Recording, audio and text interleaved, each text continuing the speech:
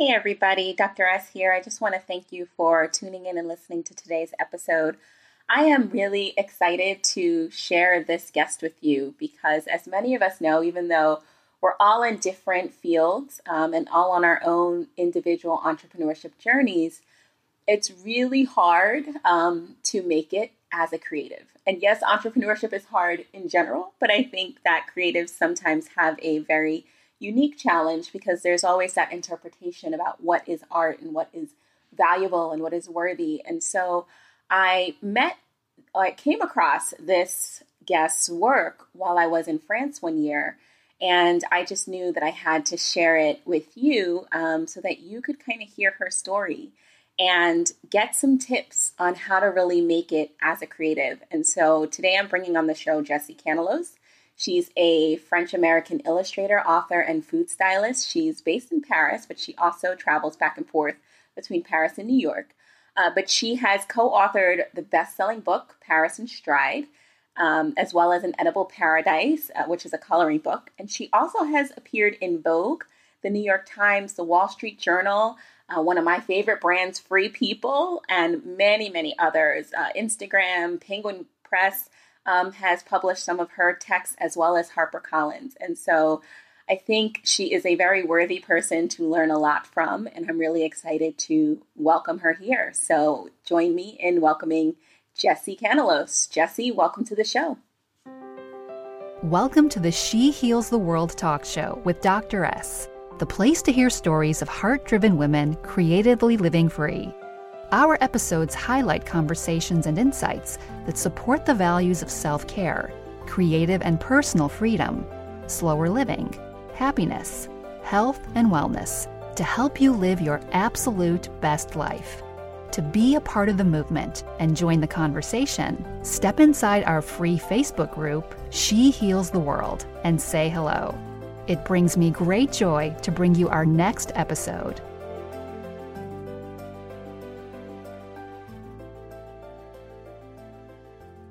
Thank you so much for having me, and greetings from Paris. You are such an amazing creative, and bringing you on will really kind of show our audience like how to build a beautiful business using your talents. I think it's everyone's dream to be able to find something that they do really well and be able to make a living off of it. And you are doing that every single day. So I just would love for you to share with us, how did you get started? Sure. So first of all, I grew up, I would say, kind of in a creative family. My parents worked for an inner city ministry at the time, but there was always a thread of creativity. My dad played guitar. My mom was an art teacher. And so from a very early age, I found that creativity was my first sense of independence. So I'd always be making books, about my family dog, or I would destroy the kitchen making, 5-layer cake. So I've always been very ambitious in my creative pursuits, and I've always been able to lose myself completely in those things. And that's also, how I kind of figured out my identity. I always love expressing myself through clothing and music and art and all these things. So it was pretty obvious from early on that something was going on and that I wasn't like everyone else. But so anyway, I got a scholarship to Denison University in Central Ohio, and I studied theater and studio art there, and was on a path to pursue costume design because I in the back of my mind, I wanted to be a musical theater actress, but I was too afraid to audition. And so I started working in the costume shop and really loved that. And from then on, I was kind of on that path of becoming a costume designer. So long story short, that's kind of the background of what led me to where I am now. Now, I noticed that you are known for your illustrations, and I'm wondering if drawing was something that was always a part of your childhood in a big way, or what did you think you were going to be doing when you grew up? First of all, I'd like to be straightforward and say, there weren't really any professional artists around me growing up. And so I knew I wanted to be an artist of some kind, but I really had no idea of how I would be able to do that because, I had no idea how to make a living, how to actually pursue something like that. So when I was little, I wanted to be either a writer, a makeup artist, a magazine editor, or a chef. So I was really into food, and so that was always kind of in the back of my mind. Mm-hmm. So something creative, but I didn't really have any examples of how to do that. Mm-hmm, mm-hmm. And so why Paris? Like, what inspired you to do that? Why did you go that route? So I just graduated and I had a year before I had to pay off my student loan. So I figured it was my last year of total freedom. And so I had a French friend my senior year who really encouraged me just to, move to Paris as one does. So it was totally crazy at the time. I found a job online as an au pair, and it was a pretty easy way, more or less, to move to Paris because I had a visa set up, I had a place to stay, and a small income. And so a couple of weeks later, I was on my way to Paris, and I always just was so drawn to the world of fashion and art and food and design and all those things. So it was kind of a year off of adventure, and I hoped I would have been able to speak French at the end of that first year, and it happened little by little. Okay, so you moved to Paris, which must have been like totally scary. Like, what was your family supportive of that move, or were they like, "Are you crazy? What are you gonna do?" How did that happen? Yeah, well, first of all, they did think I was crazy. I thought I was crazy, but I mean, I feel like the leap it wasn't a huge leap because I did have kind of a life set up. I had a job, I had a place to stay, etc. But I don't know. It was very different. First of all, culturally, it was very different. I was living with a family, and so it was a lot to learn very quickly as far as customs and getting along, and also being in someone else's space. And I was living just in a room in the family's apartment, and so I would just go out and walk around pretty much all night long, just because I wanted to have my own independence and my own space. And so that's, when I started thinking through ideas visually, and it was kind of a sense of catharsis, drawing and figuring out where I was in this space, this new land of confusion. So. Mm-hmm, mm-hmm. And so when did you start drawing seriously? Like thinking about, okay, I think I need to make this shift and really become an illustrator. So I mentioned I had worked in costume design a bit, so I had accepted to do a master's degree in costume design in Boston after my first year in Paris. And it just seemed like the right thing to do at the time because my year had ended, and I felt like I wanted to pursue an MFA because, I was thinking about going the academic route, and, there's the pending financial crisis too, so I thought it would be the most logical thing to do. But finally, the program didn't really work out for me, but at the same time, I was drawing intensively in my costume sketches, and I quickly learned that drawing in general was something that I could do all night long. It's something that I could just lose myself in. And so I think those are the moments where I really started to enjoy drawing and really committing to getting better and just following that impulse. Mm-hmm, mm-hmm. I think I can so relate to you on this because I went the academic route, and in my heart, I love illustration. And I always say when I'm, in my downtime, I kind of doodle and draw little things, but I'm pretty bad at it. And so I guess my question to you is, do you think anybody can create a career, even if it's part-time, as an illustrator doing their own illustrations? Or do you feel like folks really need to be professionally trained, even if they don't feel like they have the natural gift that I think you may have had your whole life? Yeah, it's a really great question. I mean, part of it is a small bit of talent. A lot of it is just having that fire to pursue, when you have an idea and inspiration. I'm self-taught, watercolor self-taught, and so you can definitely see it in my style too. That sets me apart is because I don't have this traditional school training of watercolor, which can be very formal and a little bit static.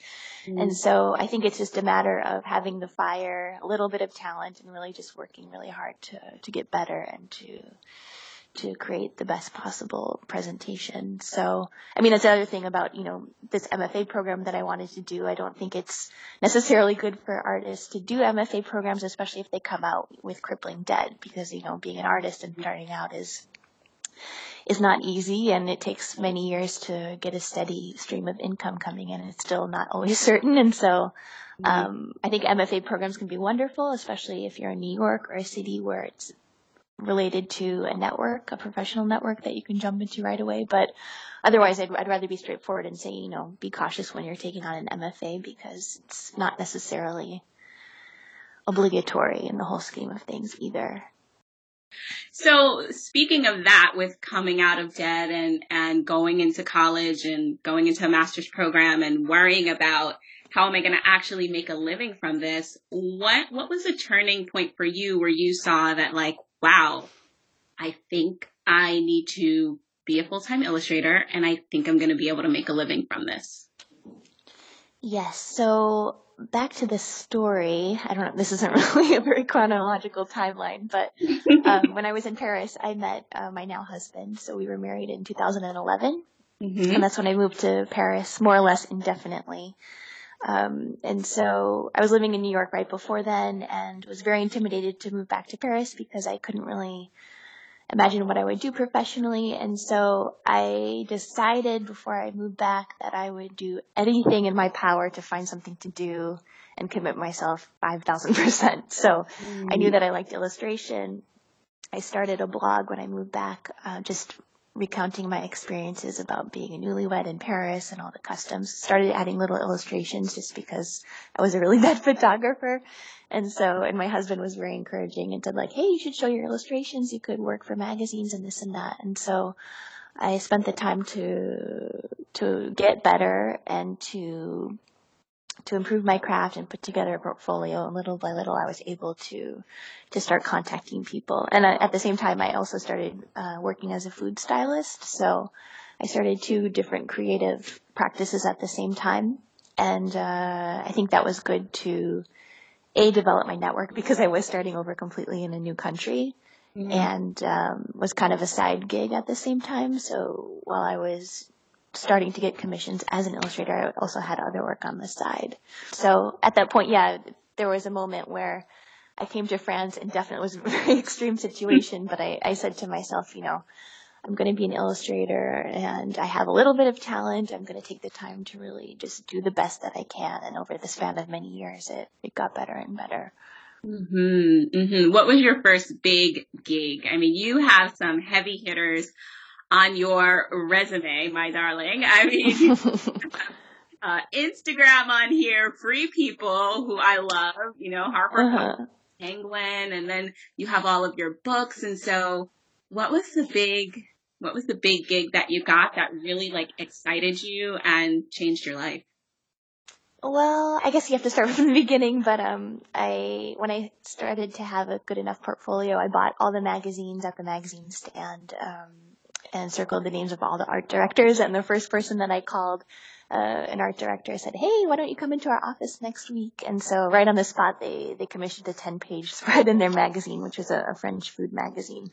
So it was crazy how that happened. And then little by little, some other big ones were, just publishing books has been a big part of it. And I don't know. I mean, as a freelancer, I try not to count too much on one specific moment. There have been a lot of moments where I thought, this is the one that's it's gonna be it, but it's not always that evident, I think, in the grand scheme of things. So there have been some nice things along the way, but there hasn't been one defining moment where everything changed. Yeah. So what inspires you? I mean, I see when you have these beautiful illustrations, mostly of Paris, do you find yourself just walking the streets and sitting down in front of a cafe and just drawing what you see? Or do you mostly get inspiration from some magazines and some photos that you take? What's your creative process? It depends. I mean, I'm very inspired just by, what I call everyday mundane things. So if I'm, seeing a pigeon walking down the street, I don't know, or maybe it's more of a play on words. Maybe it's something that's happening in the news. I try to keep on top of U.S. news as well. So it really depends. And I keep a sketchbook, but it's more of a chicken scratch sketchbook where I just write down little phrases or things like that. And sometimes things come to me, and sometimes it takes a little bit longer to find a visual to match up with an idea. So it's a mix of a lot of different things, but I also walk a lot. I think it's a really great way to find ideas and to decompress. And sometimes the best ways to find ideas are by not working, I find. Totally. Which can be hard to admit to oneself, but it's nice to unwind and just try to do something else. That's usually when things happen. So you hand draw everything. It sounds like. It doesn't sound like you're walking around with your computer and using like a special program.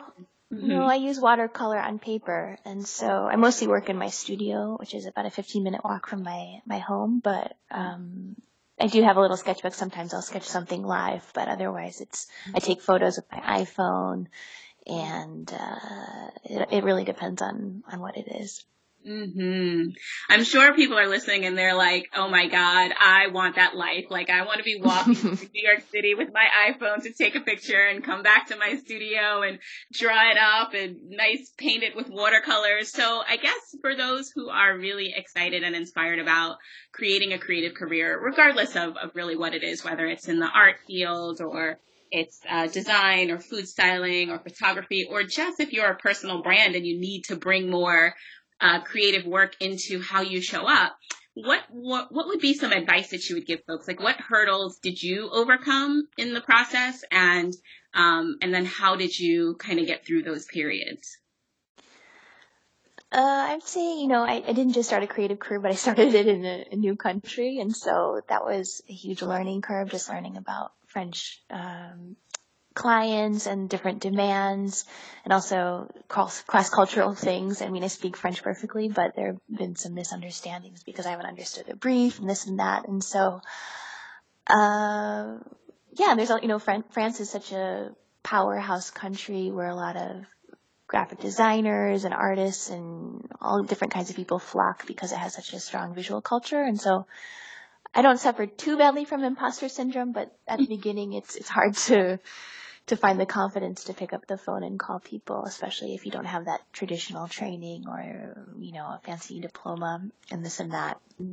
So I'm also very sensitive, and so there have been some professional unfortunate things that have happened that have been hard to get over, but it's been a good learning experience to just be kind to myself and keep pushing forward. That tenacity and perseverance, even in spite of some of the no's, right? Yes, it's a job where there's a lot of waiting, and it's a job where there's a lot of rejection too, and it's very much your style has to match with a certain brief, and so it can be very disappointing sometimes if you're not chosen for a project that you're really excited about. But the thing that I like to do is try to generate my own work as well. So if I have a story, I try to create it visually. And that gives me the steam to keep going. And I think this is a perfect segue because, another reason why I thought you'd be so phenomenal to speak with today is not just from the work that you've done that's been featured, but from the work that you've created where you have gotten published and you have been able to take your artwork and kind of put it up on the shelf and say, this is my design, this is my story, and I'm putting it out there. And I know that, whether folks are looking to get published in a creative fashion or whether they are actual writers and they are content creators, we're all content creators of some sort. And so yes. I'm wondering, what tips do you have for folks to get published if they want to take their work to a bigger stage? Yes, well, I put together a couple of tips, but the first one is a little bit harsh at first glance, but my literary agent said, if you want to be somebody in publishing, you have to be somebody in real life. So it means that, if you want to be a writer, then write, then publish your work, find a regular platform that you can share. And if you want to be the best, vegan life coach, then teach that kind of subject and do everything you can to be known in your field, because that is the way that your work will be valued if you do publish a book. So that's number one. Number two is do your research and stay curious. For me personally, I've always been very interested in food and travel and how those two subjects are told visually. So my first book came from being very on top of trends. So it was probably 4 years ago, and I noticed that coloring books were a big trend in France at the time, and I was shocked that they weren't so in the States. And so I had an idea. I sent it to an editor who I previously worked with, and the following week, I'm not kidding you, there were articles in the New York Times, NPR, all over the place that coloring books were the latest trend in the U.S. So at that point, I was able to sell the idea for my first book because I was on top of what was going on and was able to create a pitch based on that information. So I'd say, if you're interested in illustration, stay on top of what other people are doing. That way you can find an idea that's relevant. And a lot of times, even if you find an idea that's relevant now, you have to remember that publishing a book will come out, the book itself will come out in a year or two from now. So it has to be something that has some kind of weight to it. I just want to interject here because I think this is such a good, profound point, but it also brought up another question for me where I was like, how would somebody just call an editor? Like, where would you even find, I'm sure like, people dream of having their book, of creating a book and having it like in Urban Outfitters or Anthropology or people. And like, how would you even get that going? Who would you even call? Yes. Well, that's going back to number one, which was be somebody. I previously was commissioned by this editor to illustrate a book that she was editing. And so that's how I made that contact. So, and then the following point is ask for help. So, to publish a book in the States, you can find a submission page on any publishing house's website, but if you're sending a proposal, it's going into a total void. Maybe you'll get a response, but it could be months, if not years. So usually in the States, authors work through an agent who sells the idea and helps you to get the best possible deal. So if you do have an idea and if you do have some reputability, if you have, a platform already, you can reach out to an agent and get them they help you clean up your proposal so everything is in really good shape, and then they have the contacts already at the publishing houses to see if anyone is interested. So you're pro agent. You don't recommend people going through the process on their own? I did my first book without an agent and my second book with an agent, and the first one was okay, and I had a good enough relationship with my editor where I felt like it was okay, but the second time around it's nice to have somebody who knows the business, who really follows the whole process. So if something doesn't look right, then the agent can let you know. And I just think moving forward, it was a good thing for me. But it's not obligatory. So yeah. Really? So number 4 is, writing a book, as everyone knows, is not an easy process. And so number 4 is trust your intuition and find support. So if you are working with someone and you don't feel really great about it, or if you don't click with your editor, then just surround yourself with as much support as possible and make sure that you feel comfortable, because it is a very draining process. So make sure that you have people who have your best interests in mind. And number 5 is don't assume anything, which means that just because you turn in a book doesn't mean the work is done. Publishing is changing every day, and a lot of publishing houses rely extensively on the author themselves to sell the book. So that means, thinking of pitching ideas related to the book to help get it a little bit of a buzz going. It's about just calling favors if you need to. So, once you turn in the book, it doesn't mean it's over. It's, the work has just begun pretty much. I've heard that. Yeah. And I've heard that process can be pretty brutal. It is. I'm not sugarcoating anything here for you. But the truth is here, so. Beautiful, Jessie. I love those tips. I think that's so helpful for people to kind of get a really clear view of, okay, if I really want this to happen, how can I start to put it in motion? Exactly. I'm wondering, if you have any resources that you can leave us with that have helped you find a community of people to make this happen, whether it's finding a literary agent or finding editors or any kind of either whether, websites or journals or books or anything that people can go to kind of not start from the ground up. I mean, I know folks who go through websites and comb through to find who's the editor. Yes. And maybe that's just the process. But I'm wondering if you found anything that has helped you to make that process easier of contacting people. Well, I guess LinkedIn is pretty good because you can find out who a person, an editor working specifically at a publishing house is. Otherwise, just go to a bookstore and look at books that you like or that you admire, and then, the editor is always credited as well. So it's always just about making an extended Excel list of all these little contacts that you can find along the way. And then usually, this is total freelance stalking 101, but if you find one email address from a publishing house, then you can just plug in that person's name, and then you have an email address. So,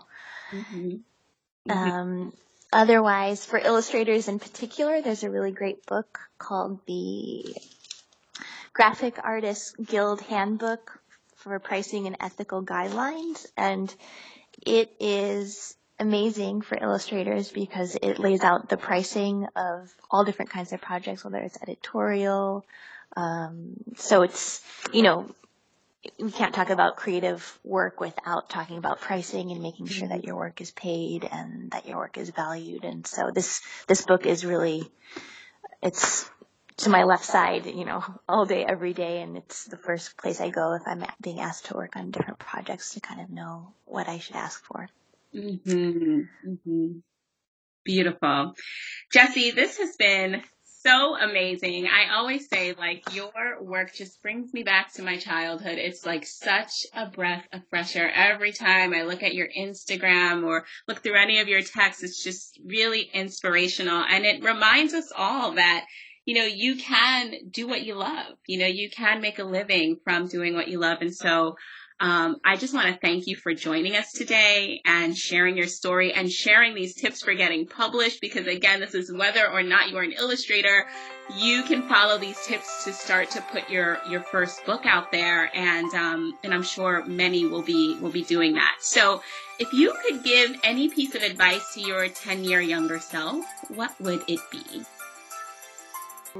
Experience is experience, and it'll help fuel everything down the road. So, even when I was in France for a couple of years trying to figure everything out, I thought I was doing nothing, but at the same time I was learning French, which at the end of the day helped me develop a really great client in France a couple years later. And so, everything, if you're an artist, you need that experience. If you're a novelist, you have to live life. And so I just say, just enjoy it and keep sketching, and everything's going to be okay.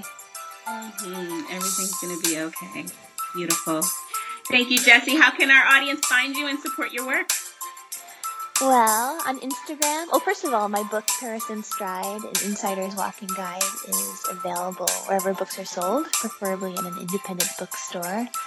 Otherwise, I'm on Instagram. Jessie Canellis Weiner is my handle. I have a website, jessiecanellisweiner.com. I have a blog as well, called thefrankofly.com. I'm on all the channels, so yes, hopefully you can find me. For sure. Thank you. Awesome, Jessie. Thank you so much for blessing us today and for giving us these amazing tips and sharing your work. Keep pushing, and we support you. Lots of love. Thank you so much. Take care. Take care. Bye-bye. Well, there you have it. Thanks so much for listening to the show today. And as always, for more resources as you continue to live out your beautiful mission of healing the world and grow your beautiful business, you can head to www.shehealstheworld.com/freebie to see what new resources I have in store for you. Thanks for listening. Tell a friend, and I can't wait to see you at the next episode.